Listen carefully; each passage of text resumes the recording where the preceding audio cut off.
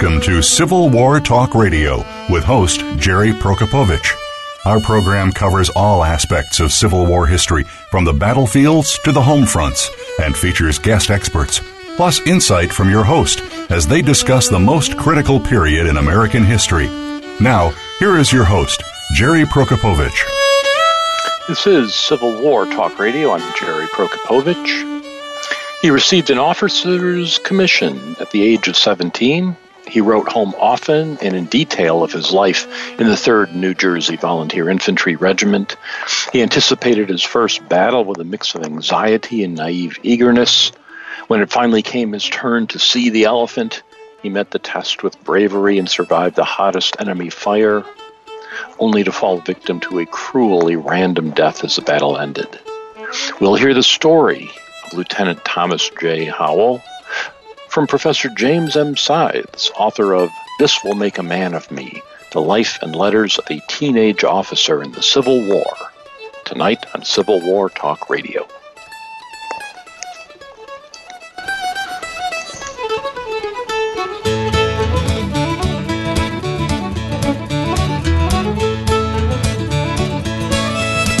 Streaming live, the leader in Internet Talk Radio, VoiceAmerica.com. Are you ready for a disaster? If you are like many people in the world, that answer may sadly be no. Disasters happen unexpectedly to people just like you every day. Tune into Preparing for the Unexpected with business continuity and disaster planning expert Alex Fullick. The show will not only help you better prepare for a disaster itself, but also to prepare you, your place of employment, and community for the aftermath, emotionally, financially, and with a better level of awareness and a stronger feeling of resiliency. Tune in Thursdays at 9 a.m. Eastern Time, 6 a.m. Pacific Time on the Voice America Variety Channel. We're making it easier to listen to the Voice America Talk Radio Network wherever you go.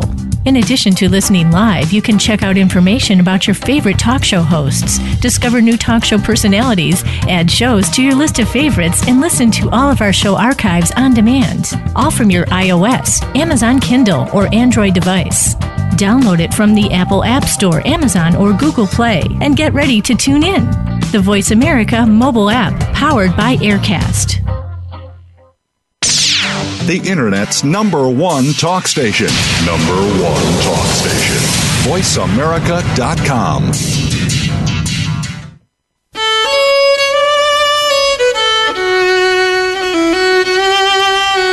You are listening to Civil War Talk Radio. If you have a question or comment about our program, please send an email to prokopowiczg@ecu.edu.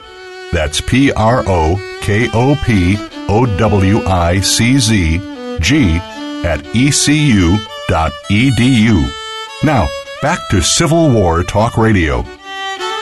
And welcome to Civil War Talk Radio. I'm Jerry Prokopowicz, coming to you tonight from the 3rd floor of the Brewster Building on the campus of East Carolina University, a building accessible through 3 of its 4 stairways. The 4th one is under construction. Not the same one that was under construction last semester. They finished that one, and now they're working on another, but it's still noisy all the time, all day. And for that reason, as well as many others, I'm not speaking for East Carolina University or for anyone else, nor will my guest speak for anyone but himself. It's January 2020, a new decade. The second week of January, January 15th, the college football season is finally over. The national championship was held last Monday, or I assume it's over now. I'm not sure. I went to bed before halftime, and there were so many commercials. It was late, and they were still in the second quarter, so I assume the game is over at this point on Wednesday. But attention has moved on. Now I'm focusing now on an unlikely team, our ECU Pirates basketball team, a team so bad last year that the coach got rid of 11 out of the 12 players. But the guys who got to replace them this year are doing all right, and it's been exciting to watch. They're playing right now, so it's entirely possible I've just jinxed them for tonight's game. We don't know. It's a new semester here on campus, which is always fun. I'm teaching the introductory U.S. history survey, the second half of the survey, which is always fun.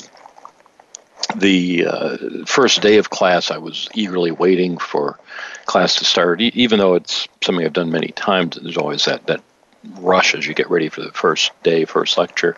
And the clock just seemed to be not moving at all. And finally, I noticed the clock was, in fact, not moving at all. The dead battery in the classroom clock at the back of the auditorium. And my TA alerted me just in time, 30 seconds till 9:30. So today, between classes, I went downstairs and climbed up on the back row seats and took the clock down and found a battery in our department office and replaced it myself, because that's the kind of hands-on instructor that I've become here at ECU. I'm also teaching the Civil War course, which is a delight as always. That is just fun to do. The students are mostly history majors, not just taking it because they need social science credit. And one of the students this semester is a physician at Vidant Health Center, ECU's teaching hospital for the Brody School of Medicine. And he is a faculty member there who listens to this show and decided he'd come over and see Civil War Talk Radio in person and sit in on our classes as an auditor. When we introduced ourselves on the first day of class, and when it turned out there was a real doctor in the room, the students, I can tell you, were quite impressed that someone thinks enough of the topic to take time out of their lives to sit in on a class that they don't have to.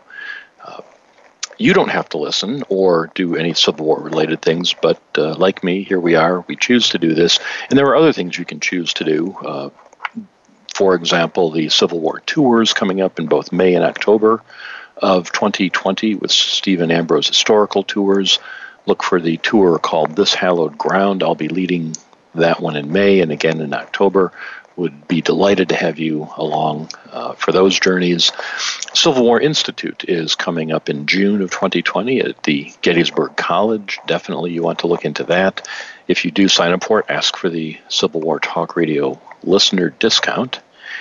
And the third recommendation, one I'm not involved in, I won't be part of, but just so interesting I want to share with you, to put in a plug for the Weeksville Society. Go online to www.weeksvillesociety, all one word, .org, and learn about Weeksville. It was a antebellum free black community in Brooklyn that has, from which several houses have survived somehow all the century and a half of development. Who knew that these antebellum homes are tucked away in Brooklyn, New York? If you're anywhere in the New York City area, I strongly recommend looking up weeksvillesociety.org and checking out the site. It's not open every day. It's running on a shoestring, and if you can contribute to it, that would be great too. So that's a completely unsolicited plug from what looks like an interesting place to visit.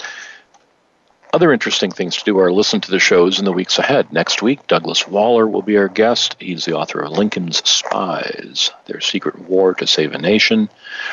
On the 29th of January, Christian Keller comes back to the show. His new book is The Great Partnership, Robert E. Lee, Stonewall Jackson, and the Fate of the Confederacy. And we'll start the month of February 2020 on February 5th with another returnee to the show. Megan Kate Nelson comes back. Her new book is The Three-Cornered War, the Union, the Confederacy, and Native Peoples in the Fight for the West. As I said last week, it's getting a lot of attention. People I see online are talking about this book. I'm very much looking forward to reading it and talking with her. So that's coming up in the first week of February.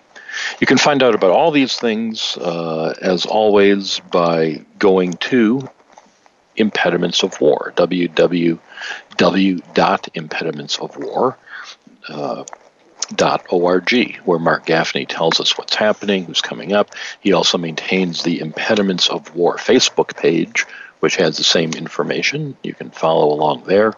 You can, while you're at the website, donate to the show by clicking the PayPal button and putting in the largest number you can think of.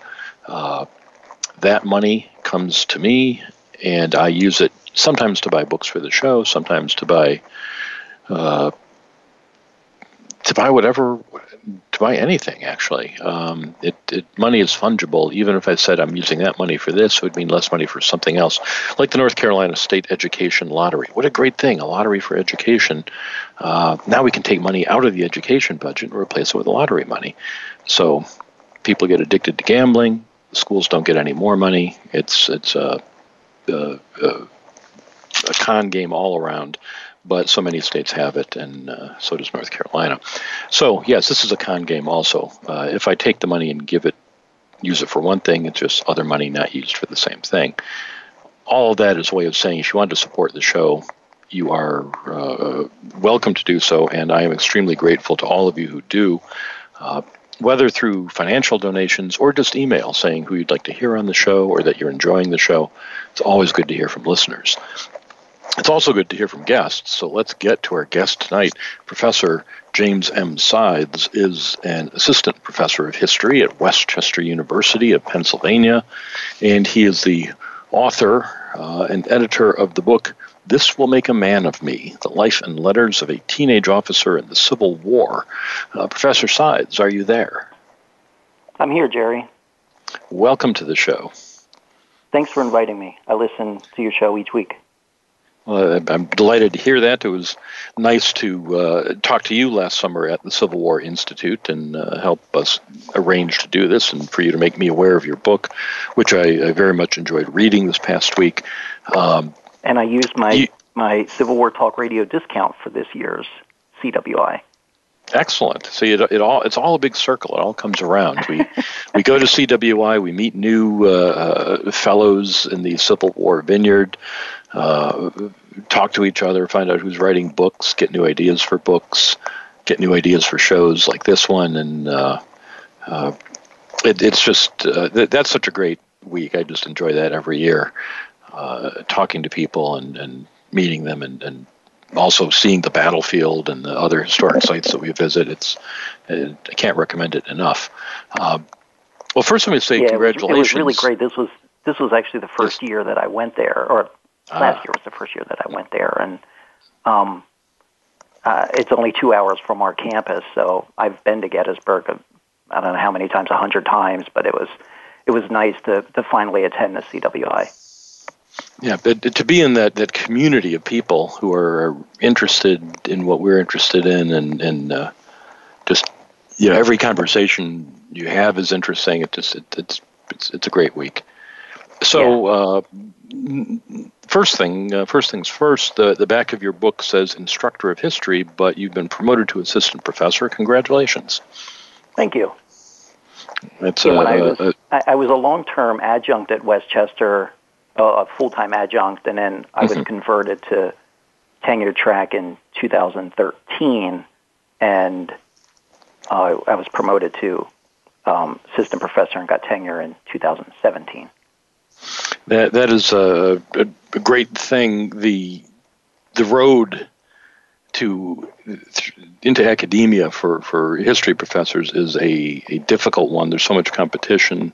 So many people want to do this, and to hear a story of someone who makes it from the ranks of adjunct into the ranks of the tenured is unfortunately not very common. So really, no, it's not. You deserve great congratulations for accomplishing that. So let me ask about this project. How did this? Yeah. How did you find it, or did it find you? These letters. So I used to volunteer. I still am part of my local historical society, the Gloucester County Historical Society, where I live here in New Jersey. I'm presently the vice president of the Historical Society, but way back when I was just a volunteer at the society, and I was talking to the librarian, Mrs. Holly, and looking for a new project to work on. I had just gotten out of grad school, I think maybe 2 years before that, and she said, we have this entire collection of the Howell family. We have hundreds and hundreds of letters from the family from the 1740s until the 1870s. And I'm like, that's great. I'll take a look at those. And she said, there's some Civil War things in there I think you might want to look at. So I looked through the boxes and boxes of letters and other documents, and I came across Tom's letters, this little letter book that his mom had put together of the 31 letters that she had gotten from him. Actually, 30 letters to her. One letter in the collection was to his sister Annie. And I started reading the letters, and our society has the prayer book that I have a picture of in the book, and his epaulets that he wore during the Civil War, which I also have a picture of in the book. Mm-hmm. So I started reading Tom's letters. I thought they were interesting, and I was really interested in the fact that he was only 17 years old, and as a student of the Civil War, I knew there weren't a lot of young officers in the Civil War, so I was intrigued and wanted to learn more about him, and thought, well, I might be able to turn this into a small article. So I started talking to Bobby Crick down at the Richmond battlefields at Gaines's Mill, and he and I were just emailing each other, and he emailed me one day and told me that someone had a bunch of Tom's stuff on eBay. So I went on eBay and I bought 34 more of his letters, transcribed copies of his letters.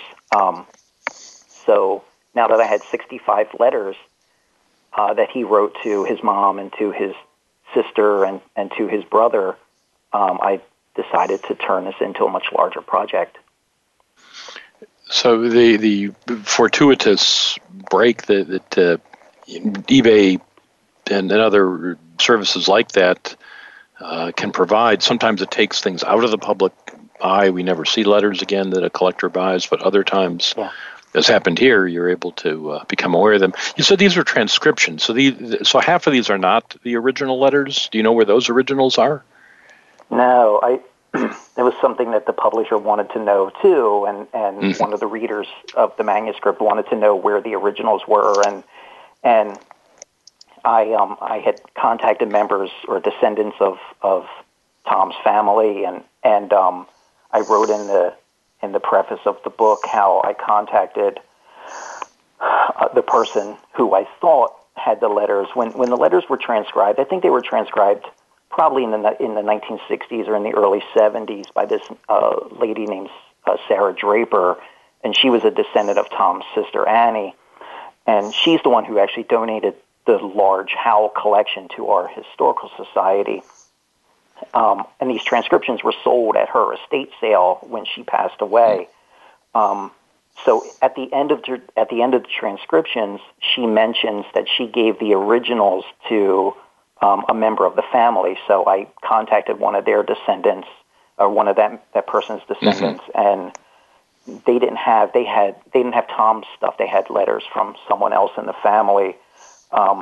And at this point, only the guy's widow was still alive, and she told me that she thinks that maybe she knew that a lot of the family stuff got thrown in the trash when her mother-in-law passed away, and she said maybe those letters got tossed when her mother-in-law passed away. So that's unless someone has them in their attic somewhere, I'd be really happy to see them. But actually, right after I published the book, one of Tom's sister's descendants sent copies of the transcriptions that I had, that she had in her in her collection. So I knew that they came from the family. I know that they're connected to the family. That does give some additional security there. And as I explained in the book, I'm going to step in.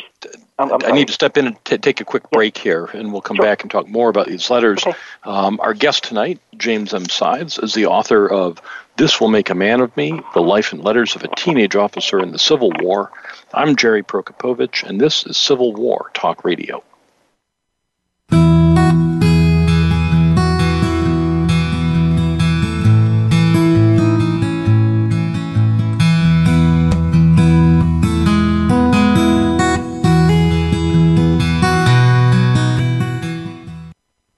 Stimulating talk gets those synapses in the brain firing really fast. All the time. The #1 internet talk station where your opinion counts. VoiceAmerica.com.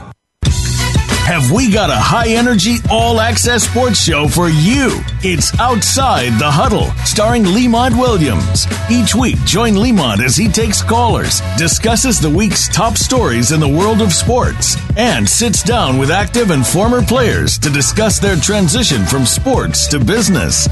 Outside the Huddle is a great resource for players making career transitions both on and off the field. Tune in Wednesdays at 8 p.m. Eastern, 7 Central, and 5 Pacific for Outside the Huddle on the Voice America Sports Channel.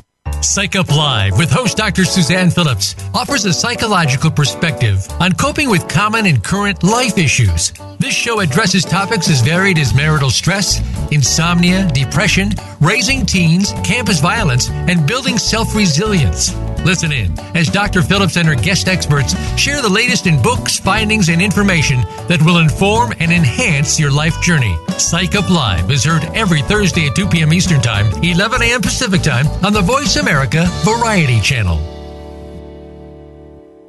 Have you had a chance to check out Voice America's online magazine and blog? If you love our hosts and shows, check out articles that give an even deeper perspective, plus topics about health and fitness, movie reviews, philosophy, business tips and tactics, spirituality, positive thought, current events, and even more about your favorite hosts. It's just a click away at blog.voiceamerica.com. That's blog.voiceamerica.com. The Voice America Press Blog. All access, all the time. Streaming live, the leader in Internet talk radio, voiceamerica.com.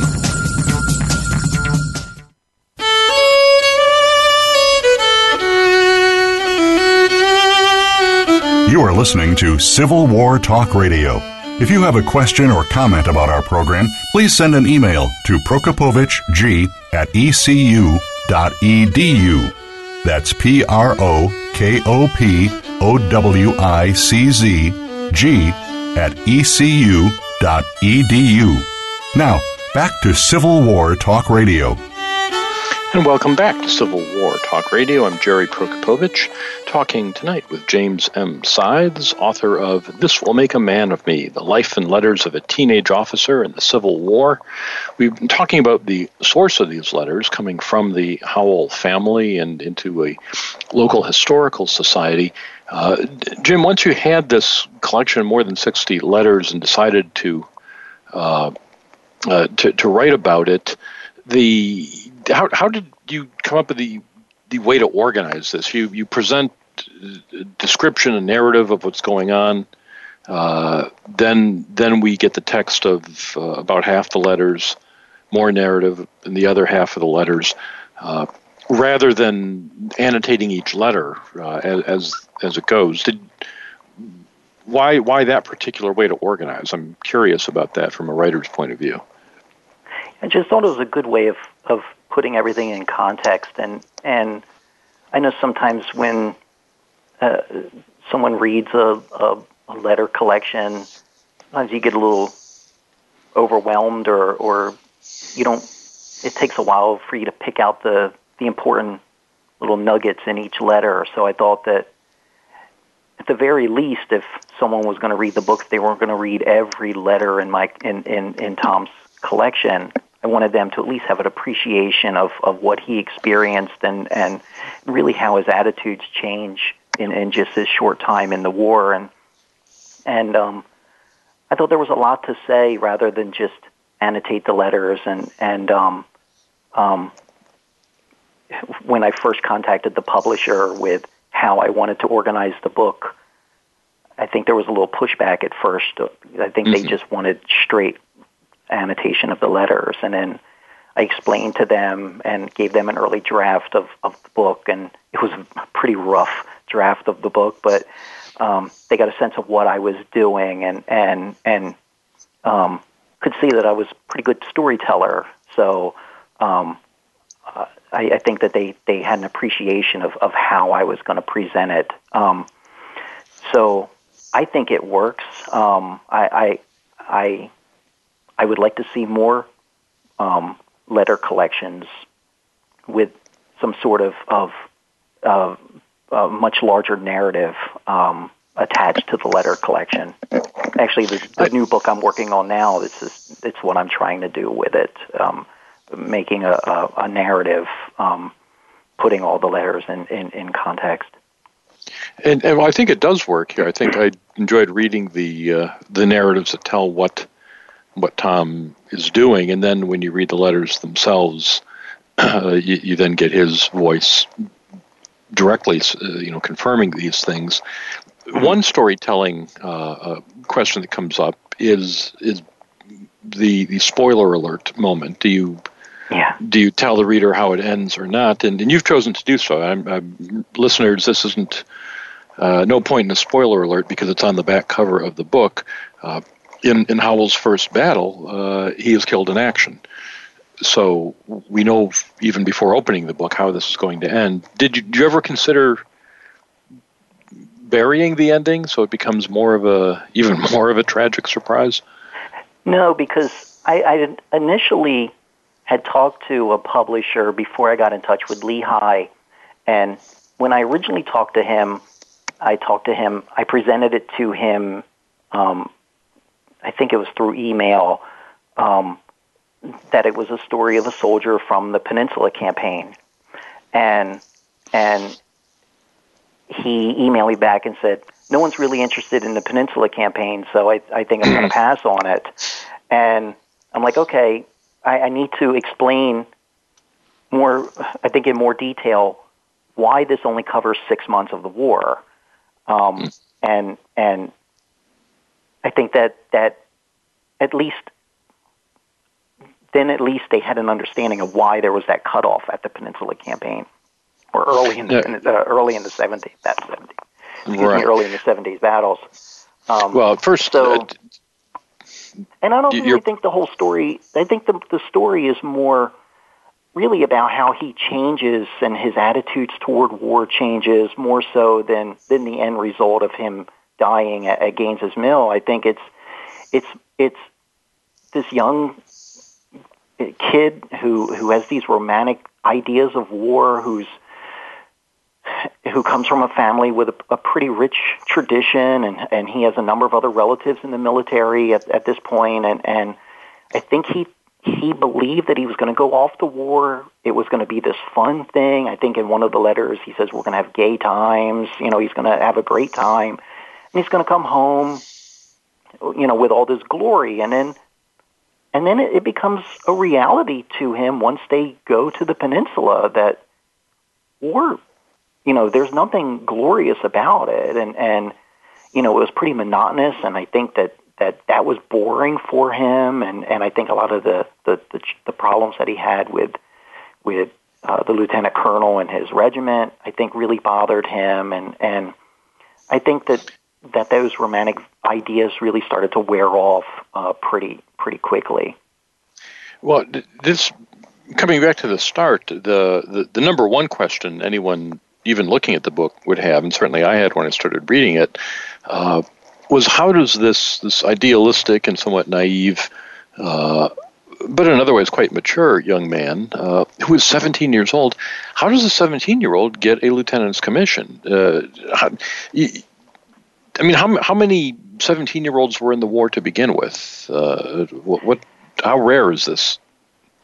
Yeah, that was something that, as I mentioned earlier, that's what really brought me to this whole project to begin with, was just how, at least in my mind, with not a lot of data to back it up at that point, that I don't ever remember reading in college about a lot of young officers in the war. So at this point, I'm a couple years out of grad school, and I got on the computer and I emailed James McPherson, and I told him what I had found, and I'm like, hey, how rare is this? And he was nice enough and got right back to me like in a day and said, yeah, it's pretty rare to have an officer who's 17 years old getting a commission that early in the war, not coming up through the ranks. So I'm like, hey, I think I'm onto something here. So I looked at the book by Benjamin Gould, which has statistics from the Civil War, and Gould is looking at, I guess, about half of the Union soldiers in the war in his statistics, and out of I think it's like 17, or no, actually I think it was 37,000 officers in his study.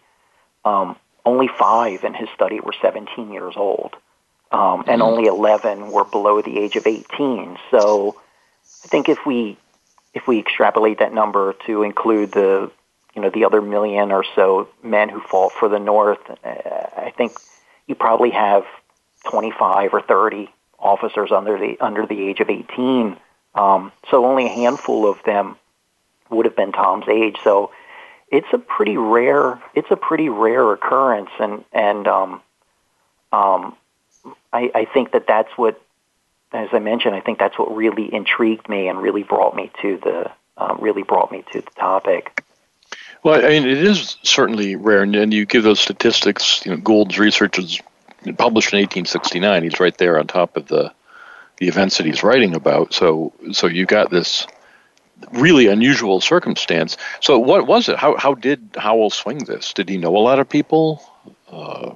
Yeah, so his family was pretty well-to-do here in New Jersey, and the Howell family went all the way back to William Penn.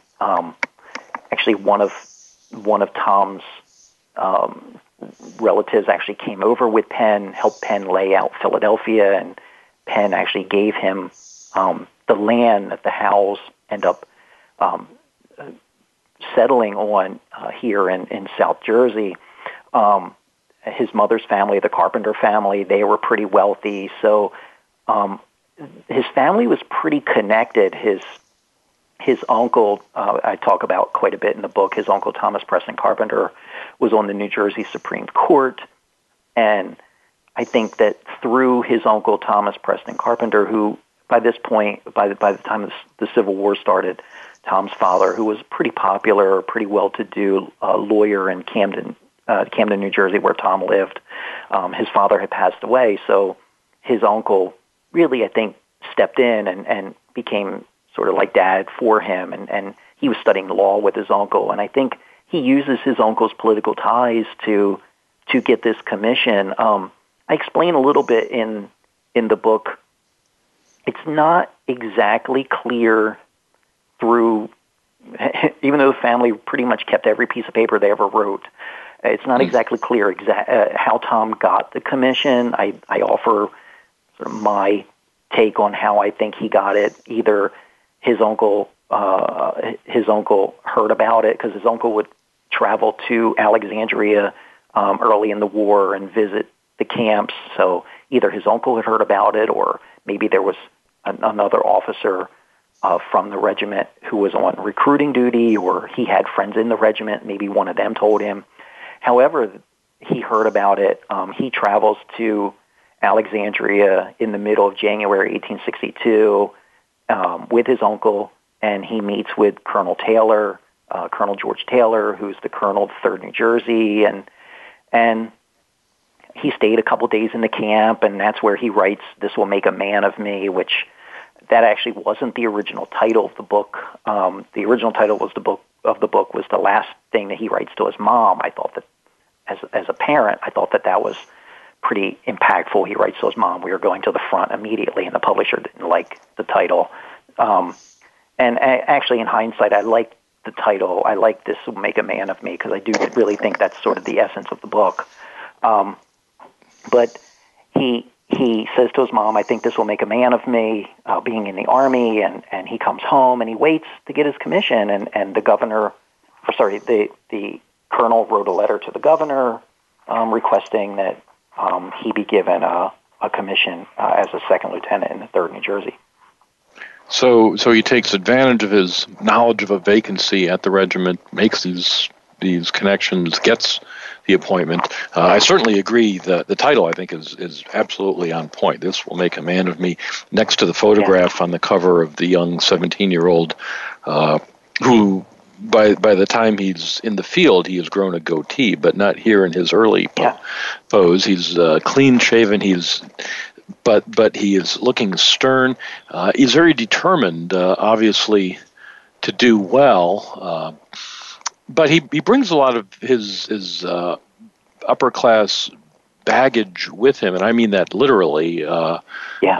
He's always writing home for more stuff, and he's got a servant. I guess a lot of officers had men detailed. That was really interesting because servants. That I never knew going into it, that a lot of officers would pay a private in the company to basically be their servant. I'm wondering, we had a discussion with Kevin Levin last semester on his book on Confederate black soldiers who he points out they're not really soldiers, they're servants, they're slaves. They're enslaved servants of the officers. But many Union officers, or at least some Union officers, certainly Thomas Howell, also have servants. They're free people, and they're paid for it. But it is interesting. You don't think of that normally as something that would go on in the ranks. He mentioned he boards at the Sutlers, so he's not eating hardtack and salt pork every day, apparently. No, and the Sutler is related to Colonel Taylor, so I think there's a little something going on there, and I think that's why he doesn't have a lot of money to send home to Mom. And I explain in the early part of the book his motives for going off to war.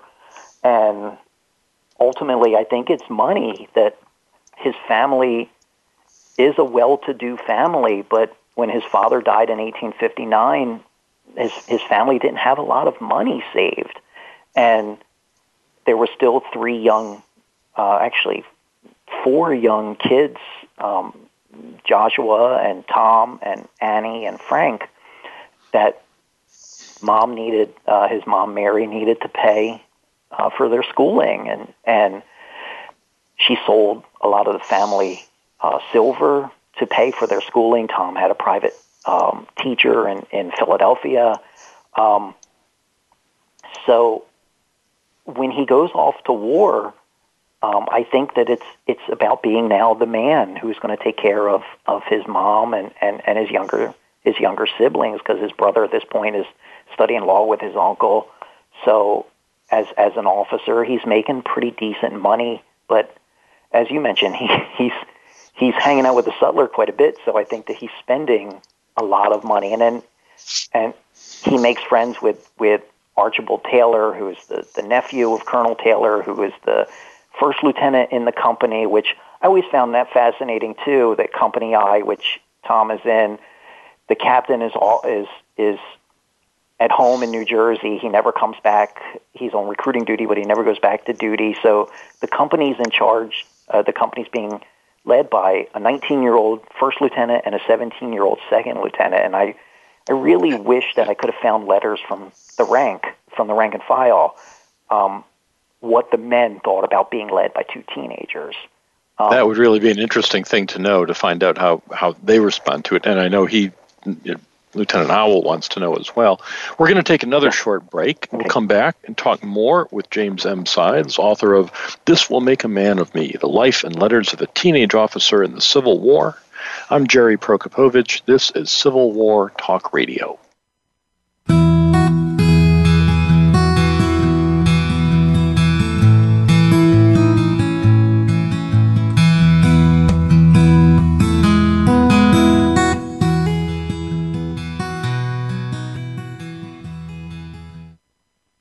Streaming live, the leader in Internet Talk Radio, VoiceAmerica.com.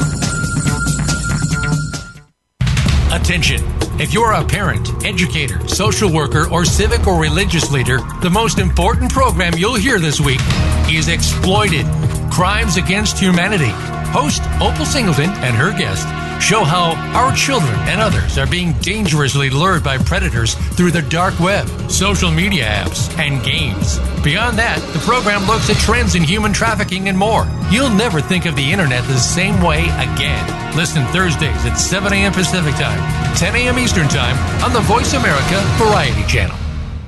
If you think you've seen online TV before, let us surprise you. VoiceAmerica.tv is online now. The leader in live Internet talk radio has done it again. Multiple channels, a state-of-the-art viewing experience, live and on-demand programs streaming 24 hours a day. It's exactly what you want, when you want it. VoiceAmerica.tv. From health and wellness to business, sports, and everything in between. Discover our new world. Visit VoiceAmerica.tv now and experience the future of online television. VoiceAmerica.tv. These days, everyone is looking for information on staying young, healthy, and fit.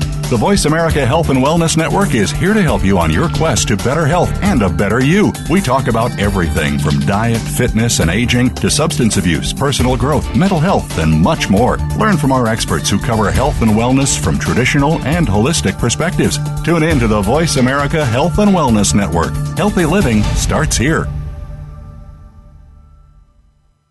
Stimulating talk. Gets those synapses in the brain firing really fast. All the time. The number one Internet talk station where your opinion counts. VoiceAmerica.com.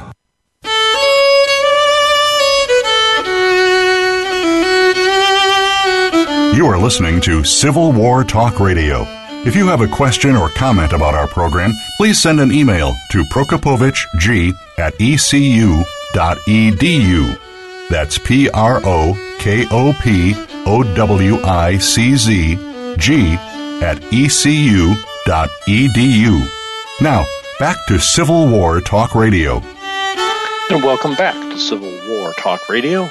I'm Jerry Prokopowicz, talking tonight with James M. Sides, author of This Will Make a Man of Me, The Life and Letters of a Teenage Officer in the Civil War. That officer is Thomas Howell of the 3rd New Jersey, who serves early 1861-62, goes off to the Peninsula Campaign. Jim, one thing that I was curious about was mail service in general. He writes a lot of letters. He gets a lot of letters. He's always writing, I didn't get a letter, or I did get a letter, I want another letter. It just struck me the mail service was pretty darn good. Yeah, it is pretty interesting that it seems like he writes, or someone at home will write a letter and he'll get it within a couple of days. And it's like, wow, I mail a package and sometimes it doesn't get there for a week. It seems like theirs was a little better than ours. It does seem that way. And the things he writes about, and this really humanizes the story. He writes about the things you expect. He tells some war stories, but he's also he's interested in girls. He says, "Remember me to this or that." Could you tease out any particular relationships that we're forming here? Yeah, I thought that part was interesting, and actually that part of the book, I think it's a paragraph or two somewhere in the first part of the book, where I talk about the young ladies that he mentions. That actually was one of the last parts of the book that I added after I had sent it off to the readers and gotten the comments back. I'm like, I think I really want to talk a little bit about this, because he talks about two young ladies who lived pretty close to him in Camden. And it seems that he is interested in them. I don't know anything more than that, if they were actually his girlfriends or not. But the one young lady, Gert Browning, who lived a couple houses from him in Camden, she apparently, he found out through a letter, was doing something that he didn't approve of. And then he starts writing to his sister that, "Remember me to all of my young lady friends except Gert. I don't want to be remembered to her." And it seems, I think I wrote in there somewhere that it seems that she did something something unladylike for this Christian gentleman, because I think that's really, it sort of sums up how he sees himself as, he lives by this ideal where he is to live this virtuous life and doesn't drink and doesn't smoke and is to be pious and apparently she did something that he didn't approve of, and he didn't want to hear about her anymore. But I thought it was interesting. I wrote at the end of that paragraph that as they get ready to go to campaign in Virginia, he writes to his mom and he asks her to send him some handkerchiefs, so when he sees the ladies, he will appear to be more than so.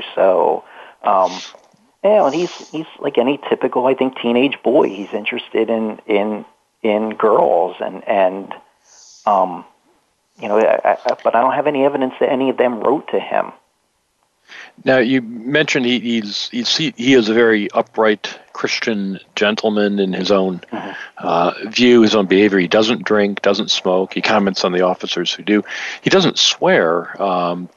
I was charmed by the fact that when he wants to say something harsh, he uses the word rats.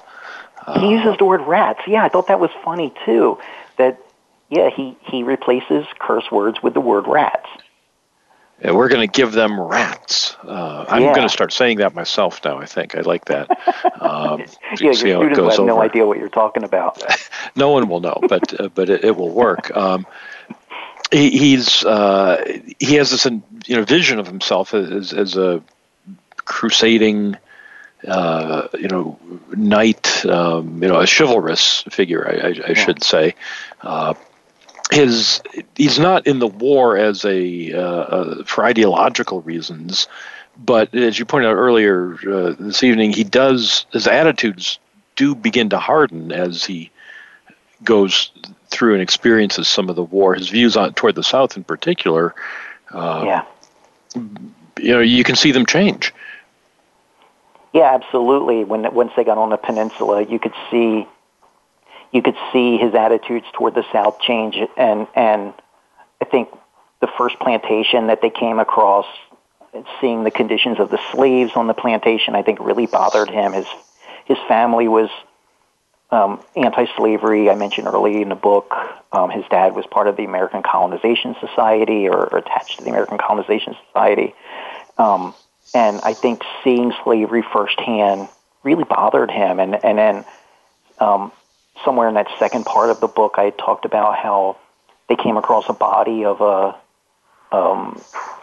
Union soldier, or he had heard a story of a Union soldier who had asked Southerners for quarter, and the Southern soldiers shot him dead. And he said, what should we do with such an enemy, or something like that? And he says, we should shoot them like dogs. And I think that point there, he really started to really dislike Southerners. And I think in the prospect of having to stay in the South, should Richmond fall, I think somewhere later in that month he writes they might have to go, they might have to stay in the South longer. And he doesn't like the South. He doesn't like the heat. He doesn't like the dust. And I think that really, the whole environment in the South really bothered him. Not that South Jersey's any better. I think our weather is pretty humid here. But he does not care for the topography or the people that he's doing battle with, although he doesn't actually see them until he has a few glimpses of Confederate soldiers here and there. But when we get to the climactic battle in his story, the battle at Gaines Mill, he does describe as the 7 days fighting begins. Of course, they don't know it's going to be 7 days. Right. But he can hear the fighting. He can hear cannon. His unit has moved up near the front. And at Gaines Mill, listeners can all pull out their maps of the 7 days and be reminded that's when McClellan's army is divided by the Chickahominy River. And the 3rd New Jersey is part of the main body of the army that's on the south side of the river, and Porter's Corps is being attacked in detail on the north side. But the 3rd New Jersey's brigade is sent as part of the relief to try to bail Porter out. Henry Slocum's whole division was sent to bail Porter out. So what role does his unit play in the battle? So, in the middle of the afternoon, Porter sends for Slocum's division, which was 3 brigades. Taylor's brigade, the 1st New Jersey Brigade, was the 2nd Brigade to cross the Chickahominy. They arrived on the battlefield, I think, somewhere probably between 4 and 5. And by this point, Porter's just trying to plug up holes. So he divides the New Jersey Brigade into pieces. The 1st and 3rd New Jersey go into the middle of the battle. The 4th New Jersey is taken by a member of McClellan's staff, and they're used to plug up another hole. I think only 4 companies of the 2nd New Jersey was on the battlefield, so they stayed in the rear with some of the other units from Porter's Corps.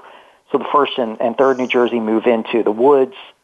They're along Bosun Swamp, and General Taylor moved in with them, and the fighting was pretty ferocious. They were attacked a number of times by the Confederates. They repulsed all of the attacks. The descriptions of the battle that I read from some of the men who survived the battle were pretty telling. They talk about how smoky it was, how I quoted in the book one guy who talked about how you couldn't tell Confederate and Union wounded because they rolled down into the swamp, so everyone looked alike. They were just all muddy, and everyone had powder on their face and were sweating. And eventually, Confederates move into this little lane that ran parallel to the right flank of the 3rd New Jersey, and they just poured this inflating fire into their line, and they broke somewhere around 7 o'clock, a little after 7 o'clock at night. But they held out for a couple of hours there in the middle, and they're in the center of the line, and were running out of ammunition, and took quite a few casualties, and then finally broke. And I mentioned that one of the companies, one of the sergeants said that when they got out of the woods, they had taken 68 men into the woods, and I think he said there were only 4, I think something like that, 4 men when they came out of the woods left in his company. So they were pretty shattered there in the center of the line. In all that fighting, Tom goes unscathed, and he's with the regiment as they are rallied and reorganized, and they're getting ready to cross back to the south side of the Chickahominy River with the other Union troops and rejoin the main body of McClellan's army. And that's where, as it says on the back of the book, with nothing else going on, the fighting's over for the day, and here comes a random cannonball, and it says he was struck in the abdomen by a cannonball and nearly torn in two. The wastefulness of this fine young man being killed in this random fashion after the battle has long been decided, it was just shocking. Yeah, it is shocking, and just to back up 1 second, as they come out of the woods, as they're pushed out of the woods, and they're pushed back to the Chickahominy, I was really interested to find an article in one of the New York newspapers talking about what an instrumental role that Tom played in rallying the soldiers. The correspondent says that he rallied part of Company H. There are a number of times he mentions in his letters how he was in command of Company H, sometimes for different details, for different duties. So these men were pretty familiar with him, and he rallied men from Company H, and they formed the nucleus of the regiment to regain order before they crossed the Chickahominy. So I think, at that moment he got what he wanted. He got that satisfaction that he was now accepted by the men. They saw him as a leader. They saw him as this man that was brave, stood with them in battle, and they're willing to stand with him again and have him rally them. And then a few minutes later, like you said, he's hit with this random shot. It's dark by this point. The Confederates are just blindly firing in the night, trying to blow up the bridge, and the cannonball strikes him in his abdomen and tears him in half. And Dr. Welling, who was the doctor, he was the assistant surgeon of 3rd New Jersey, comes up to him, sees that he's, basically in half, is trying to find someone to help put Tom's body on something to carry him across the river. No one would help him, so he was the one who took the prayer book from Tom's pocket and the epaulets from his uniform and sent those home to his family, which our historical society has now. Supposedly, something I read from the family, his sash was also sent home, but my thought is the sash had to have been completely full of blood. Tom's name is on the family tombstone in Camden. So I said in a footnote in the book, possibly the family buried, if the sash came home, maybe they buried the sash since they never got his body. But I can't confirm that. I don't know if they did or not. But it's unfortunate. I reread the book this week as I prepared to talk to you, and I get to that part of the book, and it's such a waste. One of my students read the book last semester. She took it out of the library at the university, and because spoilers. I say in the book that he dies, so she knew he was going to die, and she came to me. It was shortly before final. She's like, I'm in the last part of the book now. I know he's going to die. She's like, I don't really want to read this chapter. She's like, I like him. I don't want him to die. Well, I think that's a reaction many readers will have. One does come to like this young man, and you don't want him to die. I also don't want the show to end, but unfortunately, we are out of time, and we'll have to close up here. But listeners, if you want to follow the story of the very young but idealistic and quite intriguing Thomas Howell, you can read his story called This Will Make a Man of Me, The Life and Letters of a Teenage Officer in the Civil War. It's by our guest tonight, James M. Sides. Jim, thank you so much for being on the show. Thank you so much, Jerry. I really appreciate it, and I'll see you in Gettysburg. I'd look forward to that. And listeners, thank you, as always, for listening to Civil War Talk Radio.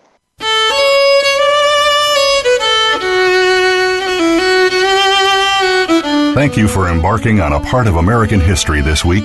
Civil War Talk Radio with Jerry Prokopowicz can be heard live every Wednesday at 4 p.m. Pacific Time, 7 p.m. Eastern Time on the Voice America Variety Channel. Have a good week.